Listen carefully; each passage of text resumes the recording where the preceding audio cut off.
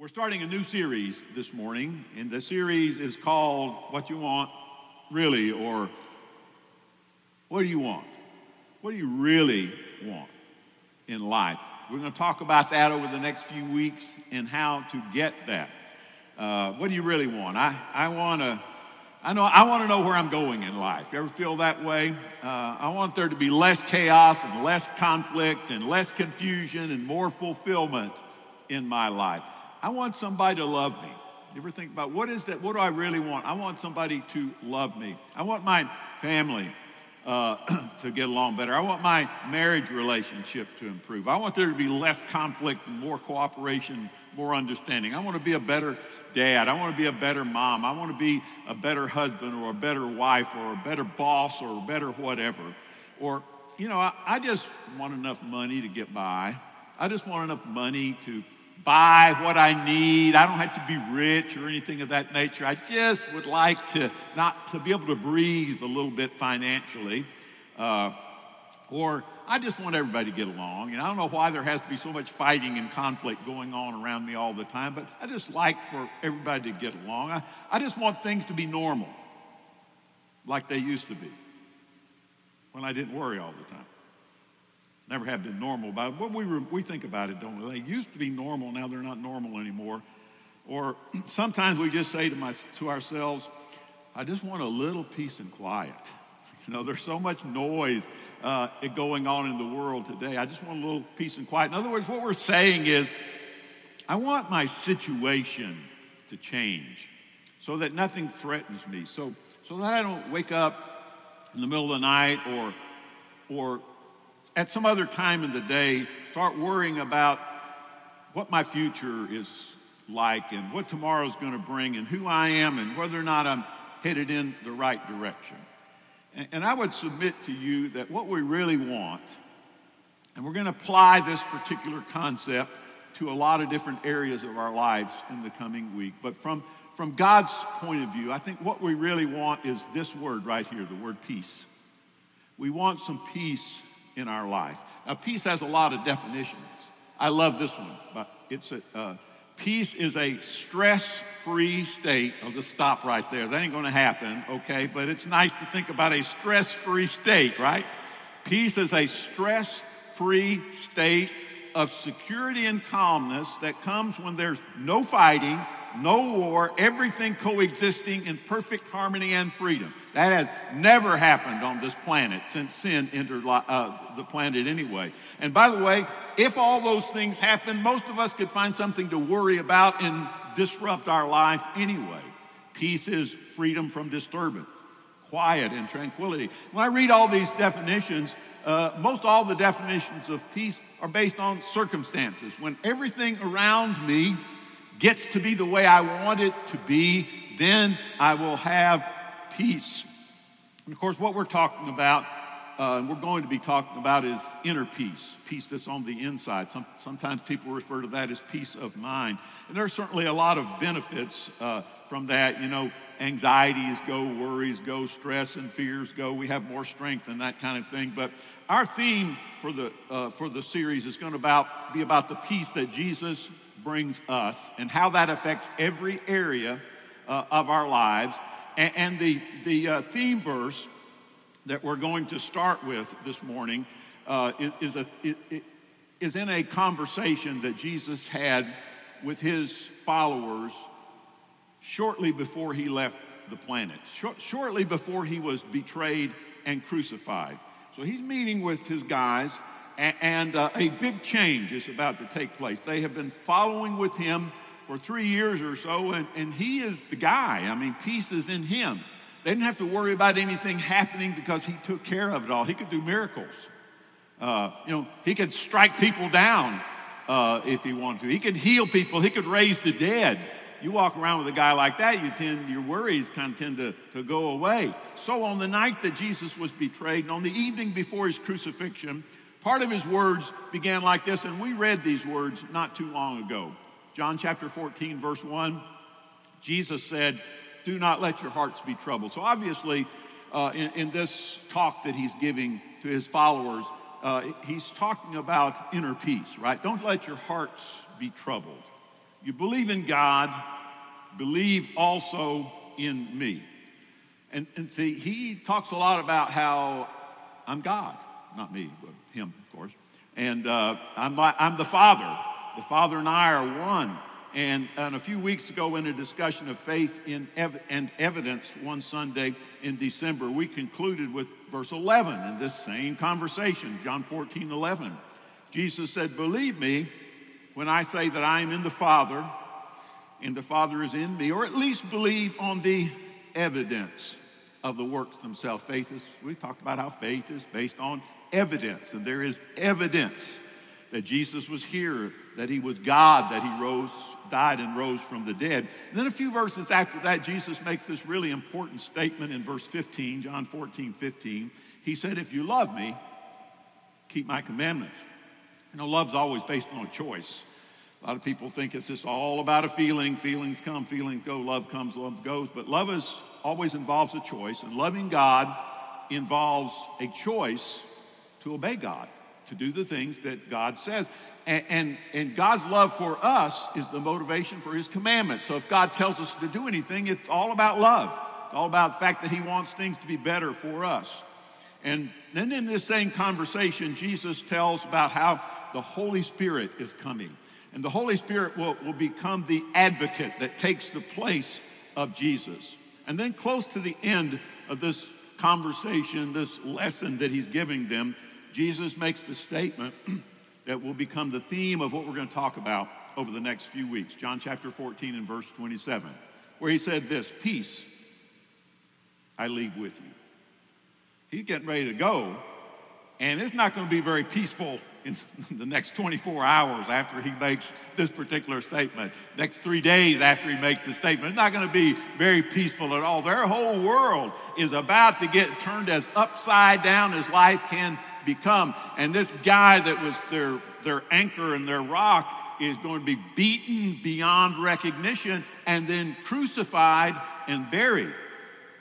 But he says, peace, I'm leaving, but peace I'm leaving with you. My peace. We'll get back to that. My peace, that's important. I give you. I do not give to you as the world gives. The world gives peace. But this is different. Do not let your hearts be troubled, and do not be afraid. So, a couple of things today. First of all, let me just quickly give you some truths about peace. 3 quick things that we get from that scripture. Let's begin with the definition of peace. Going back through the things that Jesus said in this chapter, we're going to define peace like this. Peace is that inner state of calmness and tranquility that comes from knowing that God is. God is real. Jesus is real. He is who he said he is. That God cares. A lot of people believe in God, but I don't think God cares anything at all about them. God cares. God cares about you more than anybody else possibly could. Peace is that inner state of calmness and tranquility that comes from knowing that God is, that God cares, and that God will keep his promises to us. And if we really have confidence in that, it kind of takes away a lot of the fears and a lot of the pressures and a lot of the questions in life. So that's the first thing. Here's the second thing that we learn from that one verse of Scripture. That is, peace is a gift from God. Some things we do are involved in that. We'll learn about it. But peace is a gift from God. Peace doesn't come from the circumstances that exist on this broken planet of ours, because this broken planet does not allow for peace. Sometimes it enforces peace, but does not allow for peace. Peace is a gift from God. And in a moment, and for the rest of the series, we're going to talk about how we can receive that gift of peace. But Jesus said this in verse 27. We'll go back to John 14:27. Peace I leave with you, my peace I give you. Peace is a gift from God. I do not give it as to you as the world gives. Do not let your hearts be troubled. Do not be afraid. Which brings us to the third truth I wanted to give you here, is that God's peace is different from the world's peace, right? I don't give it to you in the same way. Now, the world does offer peace. but it's always based on circumstances. The world gives peace with bank accounts and retirement accounts. If you have some money, there's a certain amount of security and peace that comes with that, because no matter what you do, it costs some money. But no matter how much money you have in a bank account or a retirement account or an investment of some kind, it's never quite enough. And if your peace is based on that, you'll lose your peace. For instance, I kind of enjoy driving up to the gas pump right now and being able to buy gas for less than $2 a gallon. I can remember, when that was 10 times what you should be paying for a gallon of gas, but I enjoy that. But if you start thinking about your retirement account and your investments, it's hard to pull up to the gas pump because that's bad for the economy. That $1.89 or $1.99 a gallon or whatever, the economy would be a whole lot better if it was $4 a gallon, which is still cheaper than what the Carters paid in Australia for a gallon, however it works out with liters, that kind of thing. But the world does offer peace, and it's real. The world gives peace with health insurance and life insurance and car insurance and insurance on the appliances in your house and insurance on your car if it breaks down. It's all about peace. You'll have peace if you'll just buy one of these insurance policies. The world offers peace in police protection and bomb shelters and security systems and locks that you put on your doors and guns and many other things. The world says you have these, you'll have some peace. But each one of those is based on circumstances that can go away. Not only can they go away, they do go away. But we get to the real peace and where real peace comes from. And here's the fourth truth that comes out of this verse of Scripture, and that's this one. The gift of peace. We're talking about how do you get the gift of peace? The gift of peace comes from a right relationship with God. That's the key idea for today, and that will be the key idea for the next few weeks. The gift of peace comes from a right relationship with God. Let's go back to that verse, John 14:27. Jesus said this, "Peace I leave with you." And then there's that phrase, my peace, right? My peace I give you. I do not give to you as the world gives. Do not let your hearts be troubled. Do not be afraid. Jesus, my peace, my peace. Jesus said, I'm not just leaving you any kind of peace. I'm leaving you my peace. What peace did Jesus have? Well, Jesus, as God, was at complete peace with the Father. And he had complete peace in knowing that all the Father's plans were going to come true. Now, that doesn't mean that everything went well for him. People beat him up. People talked bad about him. People eventually crucified him. It was the hardest thing that anybody has ever had to do, what Jesus did on the cross. But he had peace through it all because, number one, he knew that God is, and he was at complete peace with the Father. And number two, he knew that the Father would always keep his word. And that's the peace that God leaves for us. That's the peace that Jesus said, I leave this peace behind for you. Jesus came to this earth, lived a perfect life, died on the cross to pay the price of our sins, rose from the dead with power over hell and over death.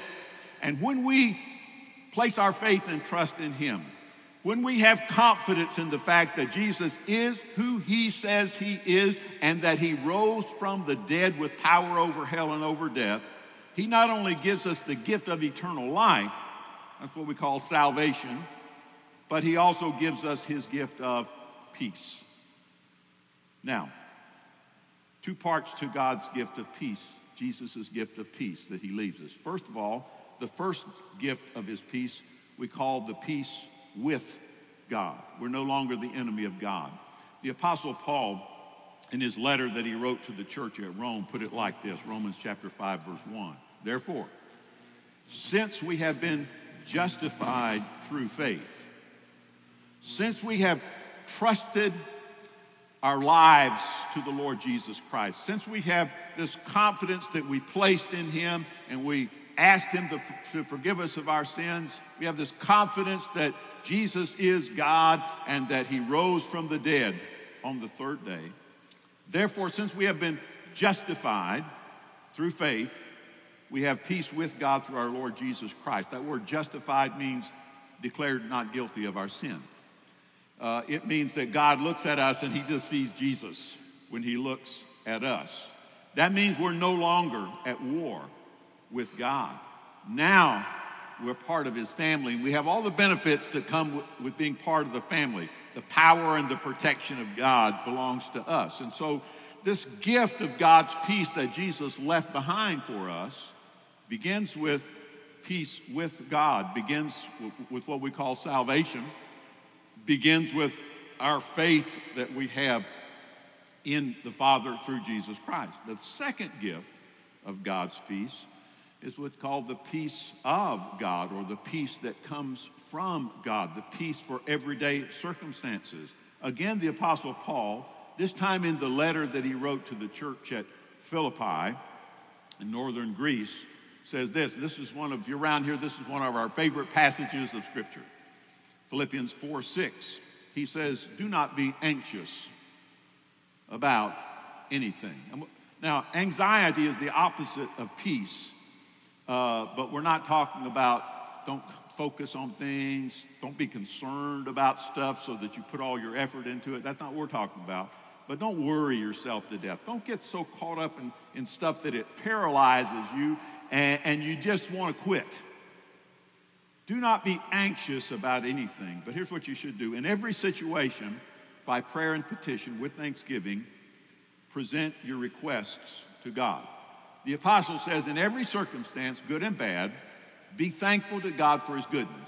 Always be thankful. Start with that. In every circumstance, be thankful to God for his goodness in your life and ask him for wisdom and for help, because you can't handle everything on your own. I can't, nobody can. You have two options. No matter what happens, you have two options. You can pray or you can worry. It's hard to do both at the same time. Two options. Worry, I'll say again, is not the same as genuine concern. The apostle is not saying, don't worry, be happy, just act like nothing bad ever happened. No, bad stuff does happen. And you don't ignore the bad stuff, and you don't ignore the responsibilities and so on that you face. But what he's saying is, in every situation, you have two options. You can worry, or you can pray. Now, I started to say I don't know how it is with you, but I do know how it is with you. It's just like it is with me. Sometimes it's hard to pray. It's easy to worry. Easy to worry. Sometimes it's hard to pray. So discipline yourself and just pray. Sometimes you just can't think of what to say. Sometimes you can't even say anything. All you do is cry or cry out to God. Do that. Discipline yourself to do that. I think it was somewhere after 1 o'clock this morning. I'm not sure. All I know is I looked at the clock and not an 11, but the first number on the clock was a 1. So sometime after 1 o'clock, I woke up and I thought about something that could cause me some trouble. I'm going to say what that is. But I thought about something that I had done that might cause me some trouble. And I thought, oh man, why did I do that? But then I thought, I can't change it. Probably not that big a deal. But I had a decision to make then. 1 o'clock this morning, I could have I know what I can do. And I've done it plenty of times. I could have just focused on that thing and get out of bed and walk circles around the house and give up on life, just on something just a thought that came to my mind. But and if I'd done that, I wouldn't tell you about it. But since I didn't, I did the right thing. I'm going to tell you about it. So what I did was I just prayed about it. And I said, God, this is not that big a deal, and I can't do anything about it anyway, so here it is, and I'm going back to sleep. And I did. And so he says, don't be anxious about anything, but in every situation, by prayer and petition with thanksgiving, Present your request to God. And here's what's going to happen, verse 7. And the peace of God. This is a little different. The peace with God is, I'm on God's side now. I'm in God's family, God's power, God, everything is on my side now. This is the peace of God, which transcends all understanding, will guard your hearts and your minds in Christ Jesus. The result of regularly giving your concerns to God in prayer is a peace that comes only from God and that goes beyond our ability to understand how we could be peaceful in this situation when people are looking at us and saying, how are you doing that? Verse 8. The first word is finally. Finally. By the way, here that word finally means here's what you need to do. Here's the next thing you need to do. Here's what else you need to do. Finally, brothers and sisters in Christ, that is. Whatever's true, whatever's noble, whatever's right, whatever's pure, whatever's lovely, whatever is admirable, all these good things. Second half of the verse says, if anything is excellent or praiseworthy, think about such things. Here is what else you need to do. First, dwell on the good and positive things. Don't continually fear failure. 1 o'clock this morning, I could have dwelled on the negative, right? I could have dwelled on what possibly might go wrong in my life. Doesn't mean ignore the bad stuff, but hey, there wasn't anything else to be done about that. So dwell on, instead of dwelling on and churning about the problems you have, take care of those things that need to be taken care of, but dwell on positive things. So first dwell on good and positive things. Don't dwell on your failures. And then, verse 9, whatever you've learned or received or heard from me or seen in me, put it into practice. Do whatever you know is the right thing to do. It's hard to do the right thing. It's like worry or pray. It's a lot more fun to worry. A lot easier to worry. But instead, I should pray. Whatever you've learned or received or heard from me or seen in me, put it into practice, and the God of peace will be with you. So, first, you give your life to Christ by faith in Jesus. And then you do the right thing. You do what God says. Now we're going, not peace with God, but the peace of God in all circumstances comes through prayer and obedience to God. You turn it over to God and then you just do the right thing. That's going to be our theme for a while. You turn it over to God and then you do the right thing. When Jesus first came into this world, I'm going to just connect this to Christmas before we leave it for the last time. When Jesus first came into the world, the angels said this in Luke 2:14.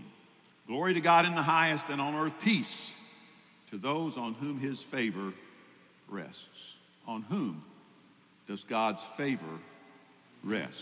Well, his favor rests on those who have a relationship with him through their faith in Jesus Christ.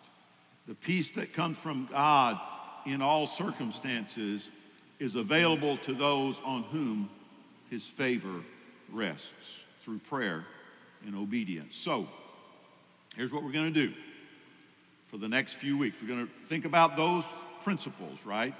Think about that principle that the peace of God in all circumstances comes through prayer and obedience to God. And for the next few weeks, under the title that we've been using, what do you really want?